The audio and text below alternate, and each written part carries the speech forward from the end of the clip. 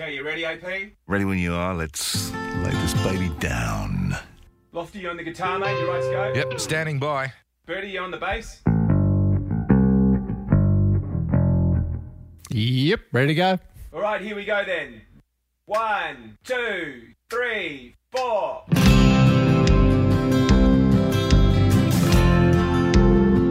Just two good old boys. Two good old boys! Never meeting no harm. Been sorry, never saw they had no hair since the day they was born. Straighten the curves. Straighten the curves! Flatten the heels. The coffee might get them, but the Lord never will. Forecasting away the only way they know how. With a little more mojo than the Lord will allow.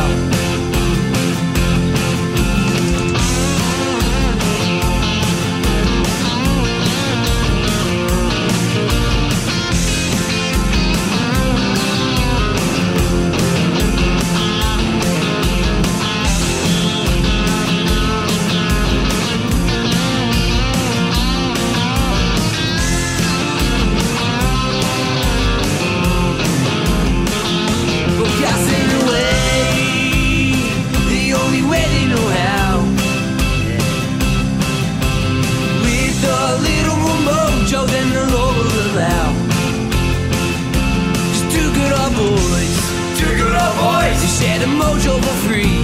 Mojo for free! But they don't understand why they can't get their face on TV. Hey everybody, and welcome to, or welcome back to the Mojo Radio Show. A little show that's about getting your mojo working in or out of work, helping you get at work, giving you the tips and tools to get through your day, be your best. Nice to have you on board the bus, the big red bus we call the Mojo Radio Show, and always asleep at the wheel. That was a song, wasn't it? Who wrote Asleep at the Wheel? I don't know. You got me there. No, there is definitely a track called Asleep at the Wheel. Anyway, driving the big red bus with his velour seat covers and the lava lamp in the back seat. Robbo, welcome to this week's show. How you going, mate? I'm going good and sitting there in the back seat, sprawled but awake. Our voiceover guy, bevy in hand, AP, welcome to this week's show, mate. Carry on, chaps. He sounds so excited to be here, doesn't he? I think he's still waiting for his first paycheck. Anyways, let's go on with the show. The Mojo Radio Show. Our guest this week is a fascinating lady that I met in San Diego a little ways back. We were both on a speaking platform there for a big crowd of world chairmen for a company called Vistage. And during the rehearsals and stuff, I got to know Dr. Eve Grodnitzky. And Eve is a psychologist, an author, and of course, as I just mentioned, a keynote speaker. And Eve has got a PhD in social psychology and works with the big end of town, so the big Fortune 500 companies on leadership development and performance and all the stuff that goes with it. But what fascinated me, and the reason I wanted to get Eve on the show, was that Eve works with clients on developing a growth mindset. This is work that has come up on the show before from a lady who wrote a book called Growth Mindset called Dr. Carol Dweck. And this is a topic of great interest for me, and I thought you guys would enjoy it. So I sent a note to Eve following our little gig in San Diego to say, why don't you come on the show and talk us through it? So Eve, welcome to the Mojo Radio Show. Thanks so much for having me. Glad to be here. I'm glad to be here. Just like put those teeth back in. Really awesome start. Thank you. Well, we've started the show with a new word. So how can you go wrong there? That's fantastic. Good. So nowhere to go but up from here. Exactly. That's probably the theme to our show, just quietly. Eve, when people ask you what you do, how do you like to reply? Oh, gosh. I'm still trying to get that down to a reasonable explanation. I mean, usually what I say first is I do leadership development and executive education. Basically, I teach really cool grown-ups, cool stuff. I like that. Now, when I met you in San Diego, you're about to walk onto stage to speak in front of a big audience about mindset. I want to sort of dig into that because I've got my own questions, having heard your stuff and met you. I've got my own questions on mindset. If we start from the absolute fundamentals, how do you describe a mindset? Let's say mindset. Well, I think that the most important thing to understand at the beginning is that the original research by Carol Dweck and her team, Carol Dweck's a research psychologist, I'm a research psychologist as well, really defined mindset as one of two options, either fixed mindset or a growth mindset, and ultimately really just described it as the really fundamental ways we see, understand, perceive, and interact with the world. I really talk about it like your brain's core programming, the fundamental ways you think about the world, and most importantly, how people work. So, me, you, and everybody else. So we're going to dig into fixed and growth mindset, and I'll get you to give us the executive summary of those two things. And what I'd like to know is, can you be fixed in one part of your life but be in a growth mindset in a different part of your life? Is it you dig in and you are either one or the other, or can you actually be shared through a day or a week? Can you go in between depending on circumstance? Yeah, absolutely. When I first read the original research, which was Carol Dweck's Mindset book, which is a fantastic read and methodologically very sound as well, I kind of walked away with the sense that you either had one mindset or the other. And, I got to be honest, it's just not my experience of how it works with real people in the real world outside the lab. I really do think about it much more as a continuum. And, people tell me every single week, every single session that I do, that they feel that they're much more growth mindset in one part of their life or certain areas of their life, and much more fixed mindset in other parts of their life as well. So I kind of think about it, if you can imagine a continuum with fixed on the left and growth on the right, every person's got some kind of average or typical way of showing up in the world, and then some degree of range around that. And it does seem to be somewhat context specific where we fall on that continuum in a given moment or situation.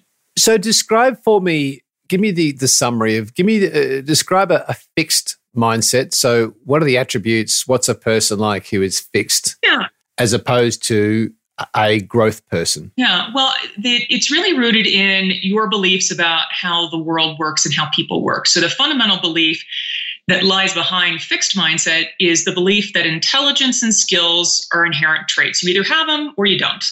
So life's a big genetic card game. Everybody gets dealt a hand at birth. You get some good cards, you get some bad cards.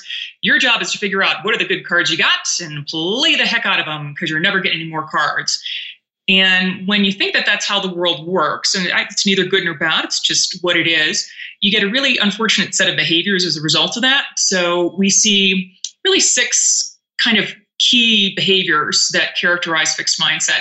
One is an intense focus on looking smart, proving to yourself and everybody else how smart you are. Got to have the last word on everything and be right about everything all the time. You'd rather be right than happy. We also tend to see an avoidance of challenges because I'm afraid of failing and looking stupid. A tendency to give up easily, because if I try something new and I fail, it means I didn't get the card. There's no point in continuing. I also don't want to advertise the fact that I didn't get the card. It makes me feel like a total loser. Disdain effort. So I look at people who have to work really hard at stuff. I look at them and say, oh, I'm so sorry, honey. You clearly didn't get the card. That's really unfortunate for you, and you're wasting your time, because no amount of busting your butt at it, it's going to get you the card if you don't have the card. Fear feedback. And this is the one we talk about this a lot. If my job is to prove how smart, talented, awesome, amazing, perfect I am, feedback, quite frankly, is terrifying, because someone might say that I'm anything less than perfect, and anything less than perfect sucks. There's pretty much nothing in between. And the last one is resent others. So when somebody else is better than me, that by definition diminishes me. So your awesomeness makes me less awesome by comparison, and I'm not cool with that. So we tend to see some really unhealthy types of competitiveness in fixed mindset as well. Is there a connection, Eve, between a person's character and the mindset they choose? Tell me what you mean by character, because that means a lot of different things to a lot of different people. I'm thinking in terms of someone's authenticity, their values, the philosophies they follow in their mind. So the character is in themselves what they believe to be true about themselves and their behaviors. Does that then show itself? Is there a correlation between that and then how that's expressed as a mindset? Yeah. I think, again, it would really depend on what you put inside the character box and what you didn't. I've seen, people with really, quite frankly, very wide-ranging belief systems and lifestyles and careers and choices, array really across the entire mindset spectrum. The first thing you said, though, was authenticity. And I do think that is something that has a bit of a correlation with mindset. We tend to see a lot of image management in fixed mindset because my job, again, is to prove myself to myself and everybody else. So there's a lot of concern with how I'm perceived and trying to manage how I'm perceived. And that, for me, is less consistent with authenticity than what we tend to see in growth mindset. Growth mindset, the other alternative, not terribly concerned with how they're perceived by others. My value as a human does not depend on how you perceive me. So I do think from the character perspective, the authenticity piece does seem to have some degree of correlation with mindset. Just as an aside, something I'm curious about, David Heinemeier Hansen, who wrote Rework, and his most recent book was Remote, and he started Basecamp, a project management software company, and a super, super bright guy.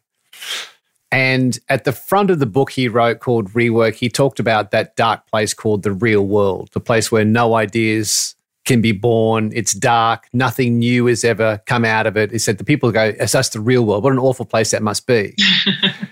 Do fixed mindset people hide behind, the reason I'm like that is in the real world, or, it's just because I'm a realist? Do they use that as a front to hide their fixedness? I think that certainly can sometimes happen. Certainly if someone is bringing an idea to a fixed mindset person that the fixed mindset person doesn't agree with, there are some tremendous mental gymnastics that fixed mindset is capable of engaging in. Some really impressive Cirque du Soleil kind of moves to get around. Really what's behind a lot of fixed mindset is honestly fear-based decision-making, fear of judgment, fear of criticism, fear of failure. We've tried this before. It won't work here. All those sorts of excuses for things that are not my idea are kind of a nice way to stay safely inside the box of things that I'm already good at and not force me to step outside and potentially fail. Now, by contrast, if I'm a fixed mindset person and I'm bringing you an idea of mine, reality is no impediment to my belief in its awesomeness. So I have some kind of a sliding scale for how much I think the real world is a concern, whether we're talking about my idea or your idea. So if I suspect that there are people who impose a fixed mindset on themselves due to what they call the imposter syndrome, that voice that I'm not worthy and you're kidding yourself, why are you going to have a crack at this? And some people would perhaps think that they're born that way and that's just the way it is. My question is, can hard work move somebody from, if they had the desire, to move them from a fixed mindset to a growth mindset? Yeah, absolutely. If there were nothing that we could do about it, the conversations I have in organizations would be really short, and they would be exclusively focused on how do we recruit based on fixed mindset. That's it. Just pick the people who got the good card, and for growth mindset, don't worry about anybody else. It's just a selection issue. And we do talk about that because, we'd rather start at an advantage rather than a disadvantage. But, I've really come to believe over time that it is absolutely a combination of nature and nurture. I wanted to believe initially, and this was maybe naively optimistic of me, that we're all born growth mindset. And then somehow we just find a way to mess most people up because there are way more of us in fixed mindset than there are in growth mindset. But I basically had to change my position on that because basically every parent in every session that I've ever done, especially parents of multiple children, has said to me, Eve, I got a couple of kids. This one started out this way. This one started out this way from day one. And I don't have kids myself, so I cannot refute that argument. So it seems like there is a card that all of us are dealt for mindset, and we don't all get the same card. And that really stinks because it's totally unfair. But then life happens to you. You get the parents, coaches, teachers, bosses, life experiences you get, and that can move you one direction or the other. So it does seem to be a combination of both. The fact that nurture or the environment does play a really significant role means that there are lots of things that we can do, both individually and as leaders in organizations or members of your community or parents, partners, to help people shift mindset. I've seen some pretty amazing stuff, honestly, over the years. And I can't always call it in terms of who's going to be the person who steps up and actually wants to make a change. Sometimes you get really surprised by who's interested. It's funny, when I saw you speak, when I read Carol Dweck's work or hear podcasts that she's on, I found myself thinking that fixed was kind of a negative thing. It was the place you don't want to be. And I guess I'm curious to know, is fixed always bad? I mean, can there be some positives that can come, or can it be useful and helpful to actually have a fixed mindset in some situations? Yeah, and I will tell you, this is probably the conversation I have in 90% of the sessions that I do, usually fairly early on in the conversation. There's somebody in the group who asks a very open-ended question the way that you did, which is, hey, open question, is there ever a time that it's good? Or someone in the group who wants to convince me why fixed mindset is better. Usually that's a sign that that's somebody who needs the conversation more than anyone else. But it's usually kind of a tell, like poker tell, that's their tell. But, honestly, I've really come to believe that there really isn't any situation where being genuinely fixed mindset is better. And that's in part because when we talk about each mindset has kind of a combination of things, a belief that lead to behaviors, that lead to outcomes. The outcomes that we tend to see for fixed mindset are just really unfortunate. They're really suboptimized. People tend to figure out, what's my strength? I'll play to that strength. I'll improve to a certain point, but I'll get to a point where if I want to get any better, I'm going to have to engage in behaviors that are too scary, too risky. I could fail. I get afraid and then plateau. And, I've really yet to find a situation where plateau, is an optimized performance strategy. You're capable of more, but fear of failure is holding you back. So you're, basically phoning it in, even though you don't necessarily think that's what you're doing. So, again, I've yet to find a situation where suboptimized is really what we're shooting for. That being said, one of the things I always talk about really at the beginning of all our conversations around mindset is, I want to be really clear.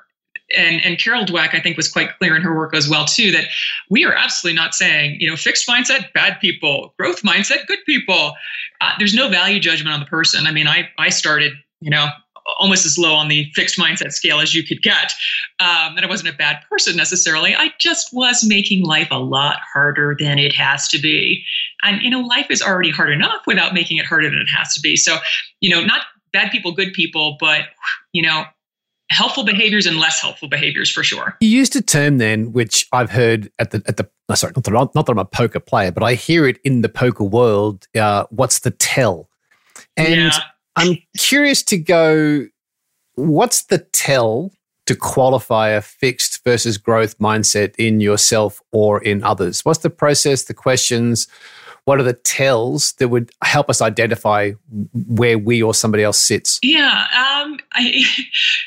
Excuse me. I think one of the best things you can do, which is probably the last thing that a truly fixed mindset person would do, because it would be so scary, is ask the people around you where they think you fall on this continuum from fixed to growth, because it is really a lot easier for people outside of your own head to see your behaviors more objectively than you do. Now, if you're fixed mindset, you're probably not going to do that because you're afraid of what might happen. But it is nevertheless probably the most accurate thing you can do. Ask the people around you and see, what are the things that I say or do that sound like that description of fixed mindset that I gave before. I mean, we tend to see things like risk aversion. We tend to see default response being no. Anytime you're given an option to do something new, you tend to default to no rather than to yes. We like patterns. We like habits. We've got kind of a box, safe space, things we know we can reliably nail every time, and we like to stay inside the box. We're really good when somebody comes, with an idea being able to identify all the reasons why it won't work, many of which may be totally legitimate. But, the job tends to be focusing on all the reasons why we shouldn't do something rather than why we should. A lot of defensive-ness around feedback. I won't seek it out. When it comes to me, I tend to dismiss it or get very upset. There's just a lot of things. One of the things that I find happens a lot in sessions that I do, even with folks who are sophisticated enough to recognize that growth mindset's probably the right answer. So they're trying to play that game, but you kind of scratch the surface and you can get the fixed mindset kind of right below the surface, is they'll ask questions in a very particular way, which is something along the lines of, wouldn't you say that? Don't you think that? Isn't it true that? Which for me aren't really questions. They're declarative statements with a question mark at the end. And what they're looking for me to do is validate their perspective. So that for me tends to be one of the sneaky tells around the type of questions that people ask. Okay, we're just going to have to pause for a second, Robert. I go back and change a number of my questions that are coming up. Yeah, I got a couple coming up that are obviously very fixed. So here's a scenario: you have a boss that you've done the tell, and quite clearly your boss, him or her, is a fixed mindset. However, after this conversation, you firmly believe that you've got a growth mindset, or your partner, you've done the tell and go, my partner, him or her, is definitely fixed. I believe I'm a growth. How do you approach that situation? How does a growth mindset person work or live with, have a relationship with a fixed mindset? Is it possible, or is it just going to hell? Yeah. Well, and I think that depending upon which situation we're talking about, there's somewhat different options, right? If I'm in a work situation, it's a lot easier for me to leave that work situation and find another work situation than it is for me to get up, in marriage so or something leave. else. I might be more invested in the marriage than I am in the job. If it's your boss, let's start with the work one. So if it's your boss and you realize, oh shoot, I'm growth mindset, my boss is fixed mindset, what do I do about this? There's a couple of different paths to go here. First is you could decide, it is not worth the time and effort to try to change this person. A better solution for me would be to find an environment that's, that appreciates and enhances my growth mindset. That's a better choice. And maybe I'm just going to go pursue that. They might be in the same organization, might be somewhere else. You could absolutely decide, not interested in that job, trying to change my boss. I already have a job. I don't need that job. If you decide, for whatever reason, I think it's actually worth it to try to have some of this growth mindset percolate up. I found usually the frontal assault on fixed mindset people doesn't work, because the defenses go up and that tends to not be super helpful. That being said, fixed mindset people really love to help because it makes them feel smart. And that's kind of their be all and end all in life. Look smart, feel smart. So there are a couple sneaky strategies you can try. One is to say, hey, I'm working on this mindset thing. I would love your help, boss, working on this thing. Because, you have great insight into how I behave and how I show up. And I would love for you to help me work on this thing. And then, of course, they have to understand what mindset is in order to help you with that thing. And that's sometimes kind of a sneaky way to get them familiar with the concept. And sometimes, I was almost going to say, if people are not too far gone, they can recognize themselves in it. And that's the first step to making a step in the other direction. But, I've seen folks pretty far to the fixed mindset side also have that aha moment. So you could make it about, hey, I want to work on this. I'd love your help. You could also make it about the team. Hey, I think this would be the right answer for the team.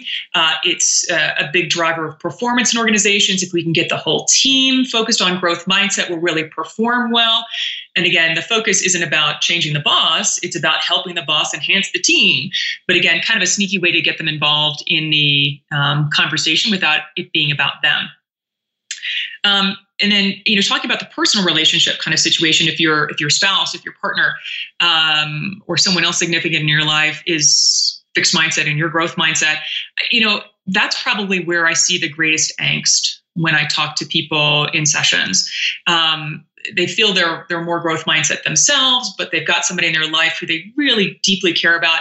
And they see that person struggling with fixed mindset and they don't know what to do. And they just desperately want to help them.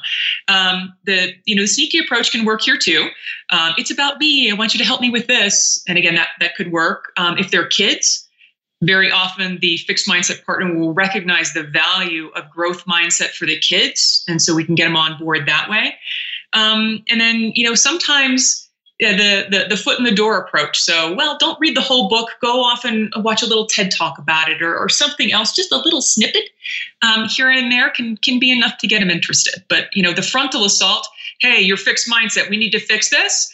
Not my recommended strategy. I like that fixed mindset about, I think you said looking smart, being smart. And the way to approach that is to say, hey, I need your help with this. That's gold. I've had to learn over the years how to be sneaky about it, because when I first started talking about mindset, I had a very frontal assault kind of approach. All right, we're all going to talk about our issues. We're going to find out where our stuff is. We're going to drag that stuff into the light. And we're going to work. Nobody wanted to have anything to do with that. So I needed to come up with another approach because it wasn't working. And the way that I think about it now, and what I always encourage other people to consider if they're trying to help somebody else who's fixed mindset as well, is open the door, show people amazing stuff on the other side, invite them in, and then it's entirely up to them whether or not they're going to walk through and whether or not it's today, next week, next month. But I found it's interesting to see once they get over the initial no thank you, which is their response, to everything. That's kind of the defensiveness. To get past that, who's actually curious to learn more? And again, the intensity of somebody's fixed behavior is not always a good predictor of whether or not they're ready for the message, because sometimes it's just the right message at the right time. Is there a level of genetics in this, Eve? I mean, do genetics play a part at all? Because I'm thinking about parents hearing this conversation and what part parents play from a very early age that has an influence where a child adopts a mindset based on the environment they're in. And then the other thing you talked about was the nurture versus nature. So where does genetics, environment, where does that sit for us with children? Yeah, and I don't know that we have any lab type evidence on this. I'm pretty sure no one's identified the gene or gene combinations for mindset yet. Probably only a matter of time with gene mapping and all that sort of thing. But again, there does seem to be a combination of nature and nurture. And again, I've come to that conclusion because literally every single parent, every single week, it tells me, they got a couple kids, they got 2-3 kids. They are rated very differently on the mindset continuum, literally from day one. I mean, pretty much every parent of identical twins has said to me, oh yeah, nature loves variety. Somehow we got one of each from day one. But then again, parents happen, coaches happen, teachers happen, and that pulls people in one direction or the other. So it really does seem to be both nature and nurture. The nature piece, the card you get dealt, nothing we can do about that as far as we know. We're not to Gattaca on that yet. But the environment piece, parents have an enormous role to play in that, as do teachers, coaches, bosses. Absolutely. I read a book called Bounce, which was written by the guy who was a world table tennis champion. And it was a really profound book. And one of the things he talked about was parents approaching children and going, oh, you're so smart. You are really, really clever. And the damage that can do where they were rewarding the outcome as opposed to rewarding the effort. And I've also heard Carol Dweck talk about this, and I'd just be interested in your thoughts that can that praise and the way we give that praise, if we relate it back to mindset, can that be leading children towards this fixed mindset where it's said that when we always tell them how smart they are, when things get tough, they won't have a crack because they don't want to let you down. They don't want to fail. Yeah. Is that kind of psychology of parents bringing on a fixed mindset for our kids? Yeah. And this is one of the things that's been so interesting, both as a psychologist and a researcher, to discover, which is a lot of the things that we do to drive people to behave in fixed mindset ways, they come from a really good place. but they have really unfortunate unintended consequences. And the language that we use to talk to people, and frankly, the language we use to talk to ourselves in our own head, super not helpful from this perspective. So yeah, all of this, you're so smart, you got that right without even trying, you're such a natural talent, oh, you're so gifted, all that stuff that talks about inherent skills or abilities, the cards that you were dealt at birth and how awesome they are. People love to hear that stuff. I mean, it feels fantastic. It feels like a validation of myself when somebody tells me that. Super not helpful from a mindset perspective. Because if life is a big genetic card game, you got some cards, that means there are certain other cards you didn't get. That's how it worked. And if you didn't get the card, it's game over. And what tends to happen is that, people think that their job is to figure out, what am I naturally good at? What are the cards I was dealt? And then focus on that stuff exclusively, because there's no point in trying really hard at something that doesn't come naturally to me. Because if I don't have the card, no amount of, again, busting my butt at is going to get me the card if I don't have the card. So it very quickly puts people into, I think, really narrow boxes and makes them think that when they try something new and struggle, which is how it works when you try something new, that something's wrong.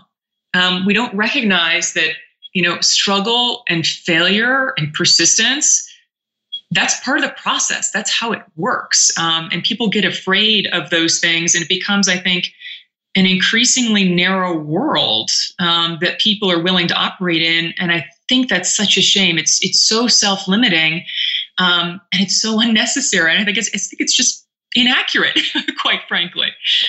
It's interesting, isn't it? The other day I heard somebody on a podcast say that we need to invent a new word for failure, because that brings its own connotation and perception about failure. And we have this deep-seated emotion and feeling about failure, so we don't try new things or experiment. But it's interesting when I hear you say that if we redefined what we mean by failure in our own world, if we go, it's part of the process.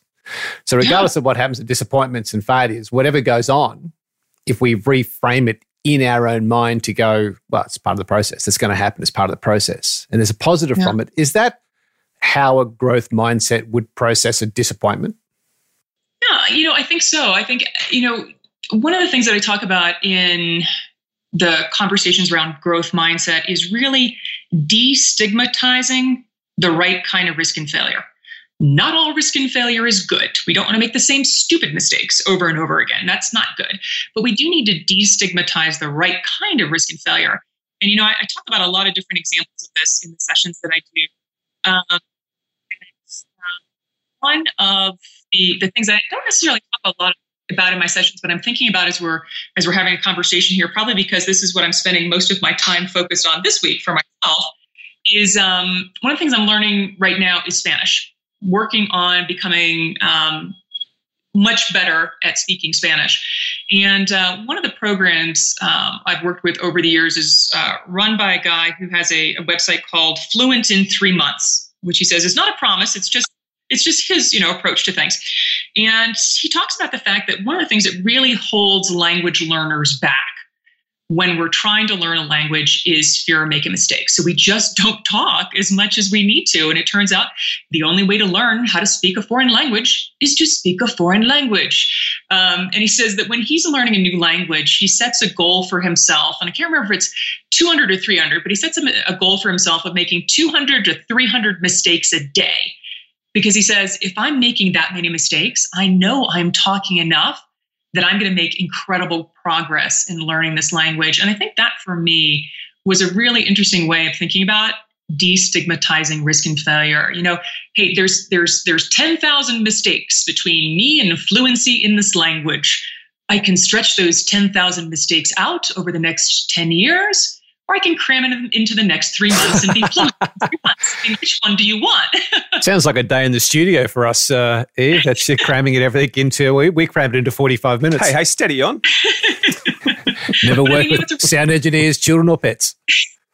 I mean, it's a really interesting way to think about it. If there's 10,000 mistakes between me and success at this thing, do I want to blow through those suckers as fast as I can and get there? Or do I want to like do the slow Band-Aid method and make it as painful as possible for as long as possible? It was just a really interesting way of reframing what failure was. See, I told you, Robbo. What's that? You told me. I told you we're on the right thing. Get into it, make a lot of mistakes, mess it all up in 45 minutes. We're out. It's all We done. do it well. We do it really well. We're ahead of the game. In fact, we've been doing it for 5 seasons. Well, I just like to point out that I started our session that way too with a failure. So I just got one out of the Yeah, there you go. show. See Hey, what you goes around fit comes right around. in. Modeling the behavior. The Colorado girl fits right in. Now, tell me something to do with mindset. What's the internal dialogue for handling things that don't go your way in a growth mindset? Or, in fact, what's the dialogue they go through when they have great success? So, if somebody's in growth, what are they saying to themselves when things go pear-shaped, but also when they have great success and celebrating? Well, I think that we tend to see some really different explanations of success and failure in growth mindset. Very often in growth mindset, if I succeed, you know what? I got lucky. I worked incredibly hard. I had a lot of help.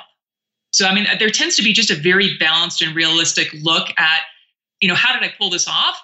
And who else was involved in this and what did it take to get here? And also learning from it and coming back even better the next time.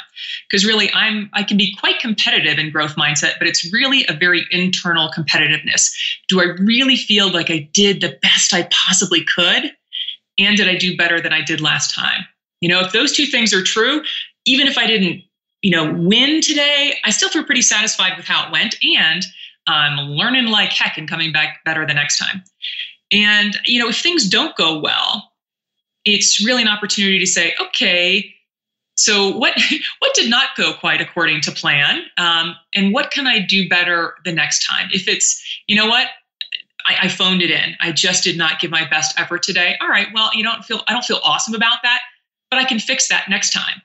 If it was somebody else was way more prepared than me, they did better things than I did. My job is to draft off of all the stuff they very conveniently figured out for me and come back better, leveraging that information the next time. So really, each success or failure or each opportunity to perform is really an opportunity to do the best you possibly can, hopefully improve over the what you did last time and learn from it and come back better the next time.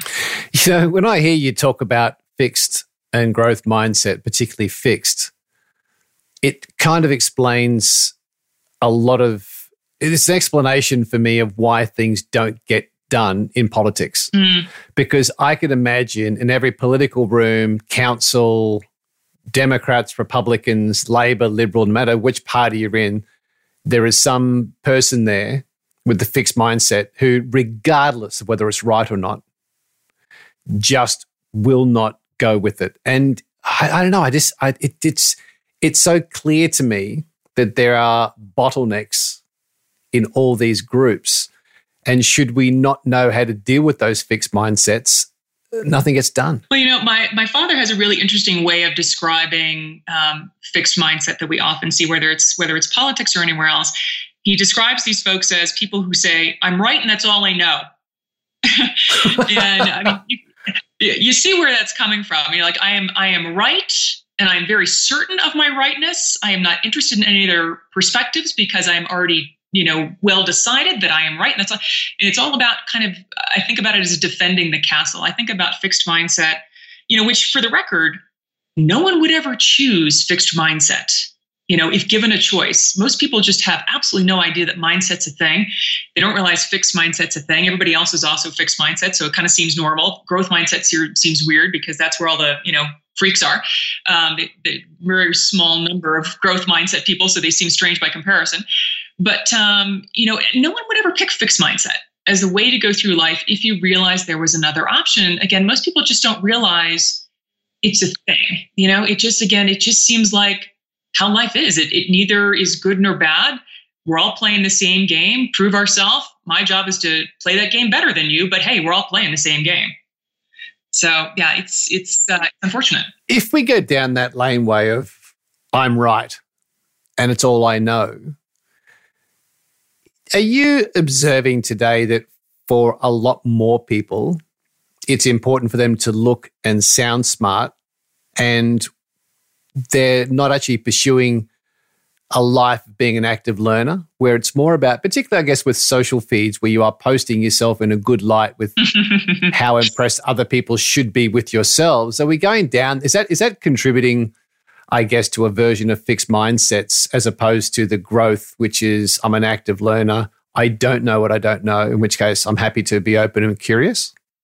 Yeah, a couple thoughts on this. First one is, I do think social media is an interesting thing. It's so wonderful and so helpful, and it creates, such a tremendous connectedness around the globe across all kinds of people. I mean, it has wonderful capabilities. There are some dangers, I think, to it as well. I'm a social psychologist by training. That's what my PhD is in. And one of the kind of classic old school fundamental theories of social psychology is something that's called social comparison theories, postulated by Leon Festinger. I want to say like maybe back in the 1950s or something. It's a pretty simple theory, maybe a little too simple, but it basically says that in the absence of objective standards of performance or evaluation, I compare myself to other people to see how I'm doing. So there's no objective standard of pretty. So I compare myself to other people to see how pretty I am. There's no objective standard of happy or funny. So I compare myself to other people. And, it seems like a lot of social media, so, Facebook and Snapchat and Instagram and all those sorts of things, Twitter, is kind of a giant arms race of social comparison theory. Is my highly curated life better than your highly curated life? You look on my Facebook feed and you see, what you don't see is Eve clinging to the side of a mountain for 10 minutes crying. You see Eve at the top of Machu Picchu. It's just a true story, as it turns out. It's a very distorted perspective on life. And I think we can get into trouble if we start to think that other people's social media is their life. Because just like our social media feed is not our life, other people's feed is also not their life. But it's easy to get sucked into those things and forget that's true. I think that's especially true, honestly, for kids. As grownups, we have some ability to, be able to parse out truth from fiction and all that stuff. I think when you're a kid, God, it's so much easier. It's so much more difficult for them. It's a lot easier to get sucked into that. And the other thing I was thinking about as you were asking that question too was, again, there's just a lot of things that we do inadvertently to create an environment that drives people to fixed mindset. There's a very particular conversation that I remember. This is maybe about a year ago. I was doing a session here in the U.S. for a big group. We had a big group that day, and there was one woman in the group, CEO of her company. Also, she had a lot of kids. I think she had maybe 4 or 5 kids, and she came up to me on a break and wanted to talk about one of her kids. I mean, we were having a business conversation in the main session, but she wanted to talk about one of her kids offline. And she wanted to talk about her son. And she said, he's so smart. He's so talented. He's so gifted. Everything comes so naturally to him, but he's so risk averse. I just can't get him to try anything new. He's just terrified of trying anything new. Like, where is that coming from? And what's going on with that? What do I do about it? And, you could see the angst just radiating off of her. And, she had very specific ideas about raising kids. She had a lot of kids, so she had a lot of practice. And she said, I don't pay my kids for chores. I feel like if you're a kid, you get chores. That's part of the deal. She said, I do pay my kids for grades, though, but I only pay them for A's. Do you think that has anything to do with it? And I remember thinking at the time, I'm going to have to go with yes on this one. But even as the words were kind of coming out of her mouth, you could see she was realizing, oh no, I'm the one who's actually doing it. I mean, what she'd done was create an environment for this kid where he figured out, what am I naturally good at? What are the things I can reliably nail every time? And he was staying inside the box because there's money inside the box. There's no money outside the box. Kid wasn't stupid. He'd figured this out. And, it was just interesting to watch her process that and realize, she wasn't doing that to make her kid risk averse. She was trying to push him to be the best he could be. It just had really unfortunate, unintended mindset consequences. And I think so much of the way we set up schools and businesses do many of the same things, honestly. And kind of, you're sort of talking about the the impact that incentives or that sort of thing can have on someone's mindset or their, I guess, desire to experiment.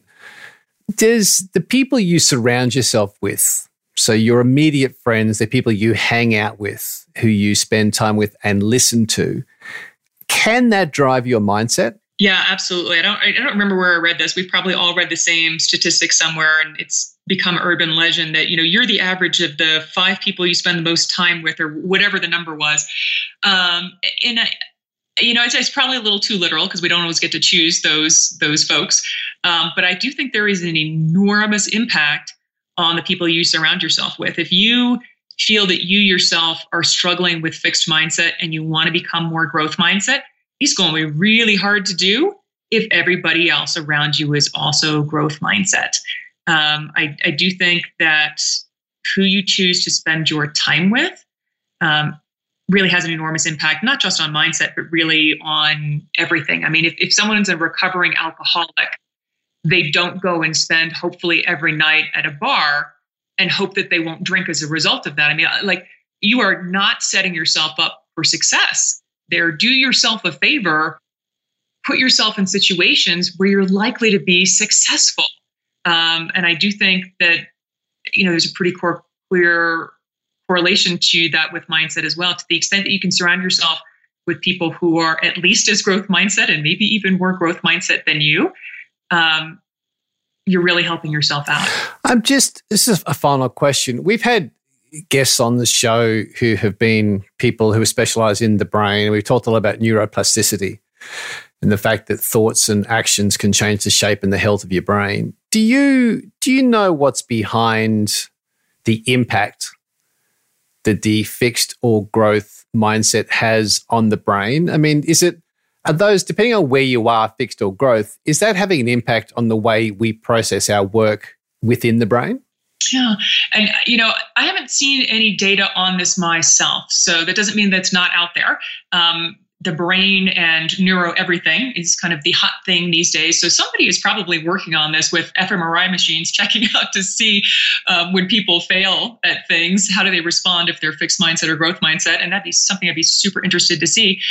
I would be surprised if we couldn't see some difference in how the brain is actually processing things, because basically thoughts are habit patterns. We get into habit patterns with our thinking in the same way that we get into habit patterns with everything else. And the more we do those things, the more we kind of create, I don't want to say hardwired, but really very super highway type pathways in the brain that become a lot easier to keep traveling on rather than going to something else. I can't remember where I read this, maybe a couple of years ago. I was looking at a meta-analysis of habit patterns. And so it was an analysis of studies, so study of studies. And it was some obscene number or some obscene percentage, like 80% of the behaviors we all engage in every single day aren't conscious choices. They're just habit patterns. We don't experience them that way, but it really does say that most of us are going through most of our lives on automatic pilot. And that's not just for our behaviors, it's for the way we think about things. And, if my automatic pilot default is fixed mindset, or if my automatic pilot default is growth mindset, it's going to have some really significant consequences for pretty much every part of my life. It's funny, I heard an interview just this week with a guy who trains dogs, like canines, for the Navy SEALs. And he was talking about the psychology of working with a dog. And he's saying, before you take a dog on, it's a big responsibility, really think through what you're going to do and think in terms of the psychology of the dog. And he was saying that every now and then you've got to shake things up. So if you whistle, dog comes to your feet, you pat him or give him a treat and you train him, every now and then you've got to shake that up, because the important thing is to make your dog think. So if you really want to understand the psychology of a dog and have a great relationship with your dog, you've got to make the dog think. And that's by doing something but shaking it up.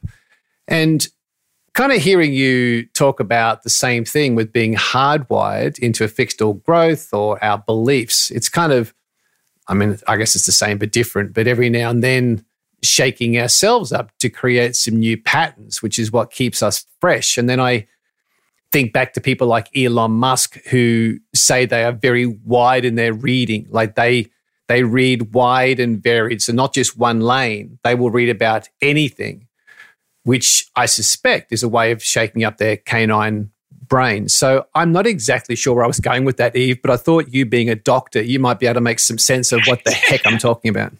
Well, yeah, I mean, as you were talking about that, I was thinking about one of the most fundamental ways I characterize fixed mindset versus growth mindset is fixed mindset is all about certainty, and growth mindset is all about curiosity.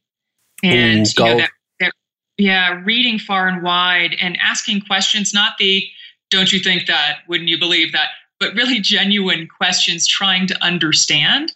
I think those are things that really characterize growth mindset, that just curiosity about everything, recognizing, hey, I only have 24 hours in my day, just like everybody else. So I have to make my choices. I can't spend 24 hours on every single thing. It doesn't work that way mathematically, but I'm at least curious about lots of things. The interview just paid for itself, Eve. Cha-ching. Wow, we saved it for the last minute. Woo! Over the finish line. That's gold. Fixed certainty, growth, curiosity, gold. Yeah. Gold right there. Now, glad I could deliver for you. Before I find out where people can go to find out more about you, I want to drop the word of the day. Ooh.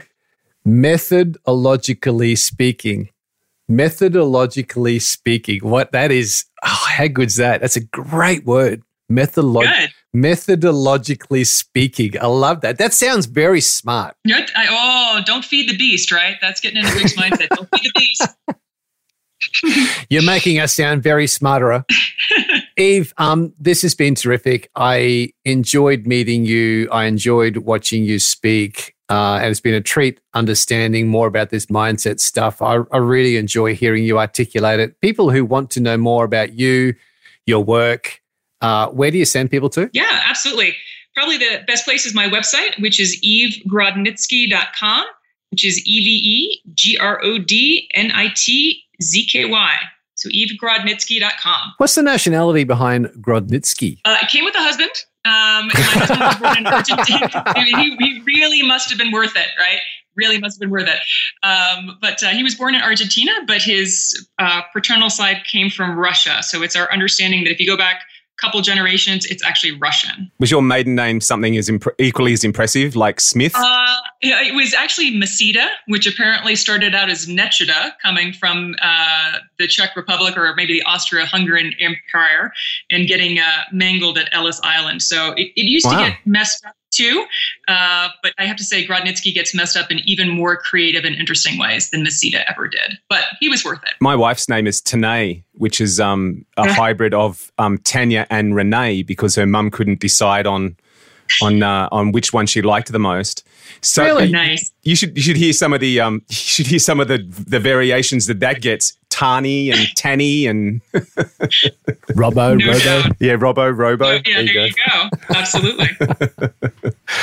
Well, Eve, thank you so much for your time. It's been great to connect, and we really appreciate you sharing all your wisdom and thoughts and philosophies about this. It's been great. My pleasure. Thanks so much for having me, guys. The Mojo Radio Show. Don't you love that surname, Grodnitzky? Grodnitzky. Yeah. It's so cool. It sounds really smart. No wonder she's a PhD. Way too smarter for this show. Yeah, I know. We do dive over our heads very often on this show, don't we? Now, speaking of which, we have a little contest running. Yeah, absolutely. I'm looking forward to this. All right, here's the setup, folks. Last week on the show, we had a great guest and we rewound the clock with a guy called Darren Altglass, who is an award-winning brand strategist, author and speaker himself. He's got a new book out called This Way, Please. It was a great show. It's a topic that I think needs the spotlight shone on it because we are getting caught up in promotion and we're forgetting about brand and the true word of marketing. So at the end of the show, Darren threw us a line. He said, let's catch up soon. I'd like to buy you guys dinner. Now, Robbo and I are always up for a free feed and a beer, right? Always up for a free nosh. Absolutely. So we went, mate, sweet, let's do it. And furthermore, he said, let's bring some of your listeners. So we are now running a little contest on the Mojo Radio Show. If you would like to come and spend an hour or so with us having dinner, we'll take along a recorder. We'll probably record some bits and pieces for the show and have dinner with a world-class award-winning brand strategist, Darren Altglass, to discuss his book. But more specifically, you get time with this guy to talk about your own business, your own brand, your own strategy. This is absolute gold. We're going to make it as easy as possible for you to enter. This is not one of these things with lots of hoops to jump through. All you've got to do is email us at info@themojoradioshow.com. We'll pick a couple of people out. We'll give you the details, hook you up with a free dinner. You've got to get yourself to Sydney to the dinner. Darren's going to pay for the rest. So beers and nosh is on Darren. Not this Darren. We'll both be there. We don't know how many people yet because we haven't completely confirmed all the details. But nevertheless, let's not let details get in the way of a cracking idea. Never. Hit us up on email. We'll pick a couple out, let you know who's coming, and we're setting up. So it'd be a good night. So there you go. I think the big thing for this for me is dollar value. I think you mentioned last week you'd pay about $1,000 just to hear Darren talk generically. What's it worth to sit down with someone of his caliber for 2 hours or so and talk specifically about your own brand? That's the big thing that I'm looking forward to. Well, you know how I think over the last 5 seasons where we get guests on, and for you in the studio here, because you've got your studio business going, that quite often if we get like a Christopher J. Reed talking about LinkedIn, or we get a Darren, or we get a guest who's coming up, Catherine Brownlee, talking about networking, quite often we get to the end of the show, or once we've finished here in the studio, and you talk about some of the notes you've taken of things you can do to promote yourself and the studio. That's that on steroids, because you're going to sit there, everyone will be lubricated with a couple of beers, and you can sit there with the shoulders dropped and talk about your business, your brand specifically, and have not only Darren talk about it, but you're also going to get the other people sitting at the table brainstorming and helping your business. So I mean, that's really is gold value for anybody who's serious about their own brand. Indeed. I'll be there, and I'll even use a knife and fork, I promise. It's the first time for everything. The Mojo Radio Show. Band on the run. Band on the run. So as you can hear, folks, I thought the tail out song this week, that fits really nicely, is Brand on the Run by Paul McCartney and Wings. What do you think? I think you got the name wrong. It's Band on the Run, right? That's what brand. I remember. Oh, okay. Here on the show, it's Brand on the Run. Right, I'm sure we're he taking used some- that somewhere in the. I'm sure somewhere in the world somebody pronounces it Brand on the Run. All right, we're taking some creative license then. All right, nice one. I've actually got a little story about Paul McCartney, if you're interested. That's ironic. Yeah, It is ironic. He was the song Yesterday. He was driving on a long, hot, dusty drive to his mate's place and had the lyrics in his head. And when he got to his mate's place, he wanted to put his final vision for the song down, which was his way of working. Picked up the guitar, and his mate's guitar was right-handed. And of course, Paul McCartney being a left-handed guitarist, his mate said, "Well, what are you going to do?" And Paul basically said, "Well, I don't care. I'll just figure it out." So noodled around and still managed to write himself the song Yesterday, which of course became one of the Beatles' biggest hits. In fact, I think what McCartney said was, "Hold my beer and watch this." Yeah. Great line from one of our former guests, Stan Peake, up on the studio wall. Hold my beer Absolutely. And watch this. I think it's a good example of what Dr. Eve was talking about with fixed mindset versus growth mindset, isn't it? Because a fixed mindset would go, well, it's the wrong-handed guitar. Not that I knew there was a left or right-handed guitar, but you're going, well, I can't play that. Yeah. And all the excuses not to do it. Whereas a growth mindset says, well, let me have a crack at it. So at least I think one of the issues today is we find all the reasons not to do something. We don't find the growth mindset of let's just have a crack and see what happens. And the chances are that 99 people who pick up the guitar may not have written a great song, but 1 in 100 is one of the great songs of all time by arguably one of the great songwriters of our lifetime. So, but I think to play out with that song, it's a bit dreary. I think we should play it with Brand on the Run. I'll go with that. We're out. Stuck inside these 4 walls, sent inside forever, never seeing no one.